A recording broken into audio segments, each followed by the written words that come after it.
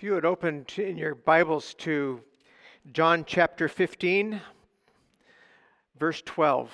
I'll be reading from John's Gospel this morning, John 15:12. This is often referred to as the great sermon in John's Gospel. In Matthew, the sermon, the big sermon, the Sermon on the Mount, comes at the beginning of Jesus' ministry. In John's Gospel, the what's sometimes referred to as the sermon about from the Son of God, the Son sermon, comes at the end, right before Jesus prays his final high priestly prayer in John chapter 17. There's this amazing long discourse. These are Jesus' last words to his disciples before the crucifixion. So right from the middle of that, John 15:12. Listen for the word of God. This is my commandment, that you love one another as I have loved you. No one has greater love than this, to lay down one's life for one's friends. You are my friends if you do what I command you. I do not call you servants any longer, because the servant does not know what the master is doing, but I have called you friends, because I have made known to you everything that I have heard from my Father. You did not choose me, but I chose you, and I appointed you to go and bear fruit that will last, so that the Father will give you whatever you ask him in my name. I'm giving you these commands so that you may love one another. Friends, this is the gospel of the Lord. Thanks be to God. Let's pray. Oh God, we come to you once again hungry for what you would say to us today. We need your guidance. We need your encouragement. We need, Lord, a word from you. We pray today in the name of Jesus, the Word made flesh, that you would carry your word to the farthest corners of our hearts, that we, Lord, would remember what we have heard this day and be able to live by it. Amen. So we're growing an emphasis on our life together. We're calling ACT groups. Perhaps you've heard us talking about these. The word ACT is an acronym, and it represents three different parts of three different aspects. The acronym is a sentence answering the call together. And this passage from John 15 articulates the vision of what ACT groups really are all about. So maybe you've heard the term missional communities, and that our ACT groups are missional communities. There are often three elements to the vision of what missional communities are all about. And the way we're expressing them is first, prayer. Prayer is always first. Prayer as answering speech, because God has spoken first. Any words we say to God are answers, because he's the prime speaker. John 1:1, in the beginning was the Word. Yes, and the Word was with God, and the Word was God. God is the first speaker, and so when we pray, we are answering God. And so we are committed to prayer, answering God because God has spoken first. Second, C, calling, to engage with what God is doing in the world, asking as often as possible something that you've heard me say many times if you've hung out here for very long. The question, Jesus, what are you doing here, and how can I be a part of it? Asking that question as often as possible.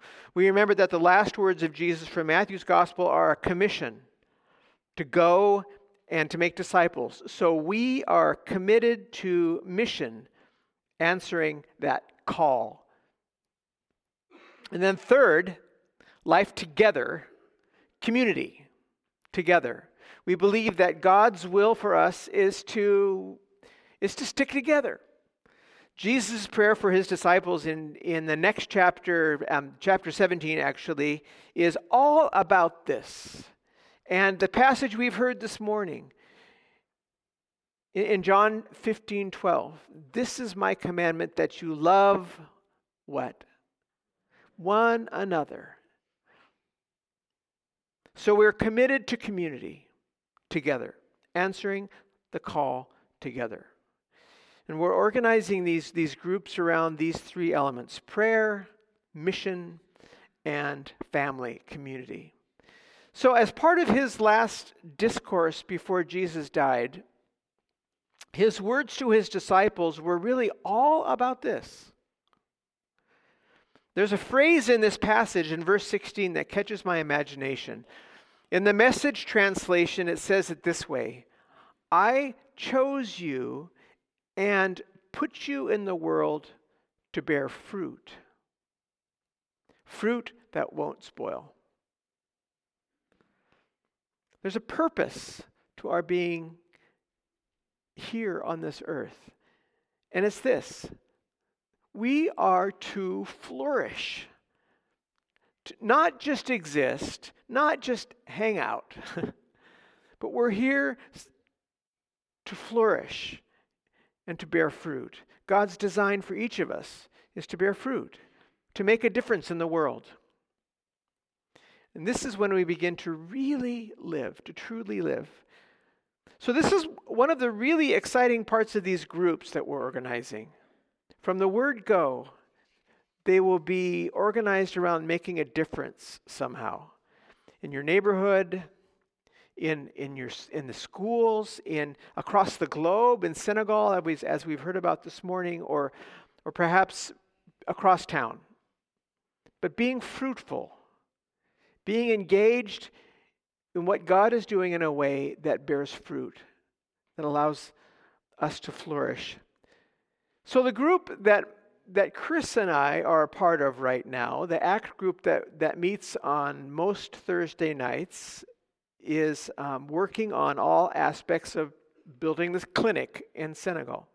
Our meetings, like the one we had this last Thursday, are so exciting and fun. There is absolutely nothing like working on a project where the outcome will be that lives will be saved. And that love will be expressed to the point that people will come to know Jesus. They're going to ask the question, why are you helping me this way? And it's so great to be able to have an answer that we serve Jesus. Jesus healed people. He loved people. He touched the leper. He reached out to children. He brought wholeness wherever he went. And that's why we're doing what we're doing. And we're praying that that's what happens in this health clinic. It's going to have a full-time evangelist so that when somebody comes to receive medical help, they're going to have a person who's there ready to talk to them about the one who loves them enough to provide such an amazing medical resource in their neighborhood. So our ACT group is actually taking a huge step of faith to build a clinic.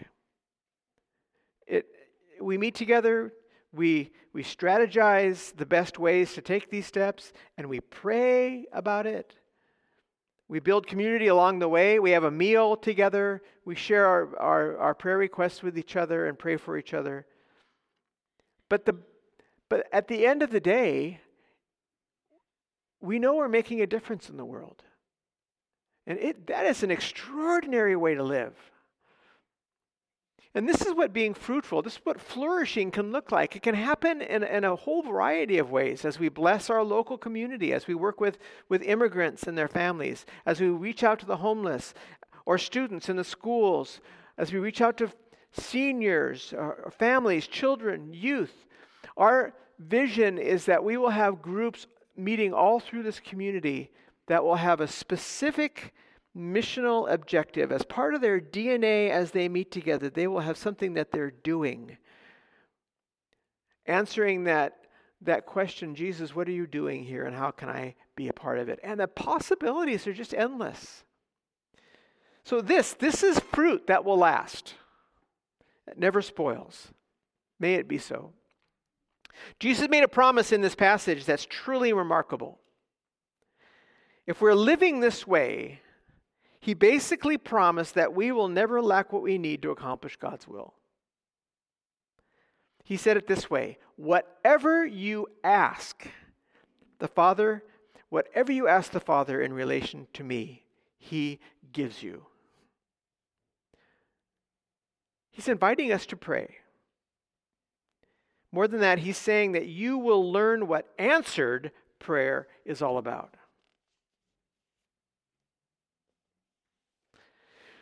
So one more thing from this passage I want to mention this morning before Dan comes. Notice how Jesus says, I have called you friends.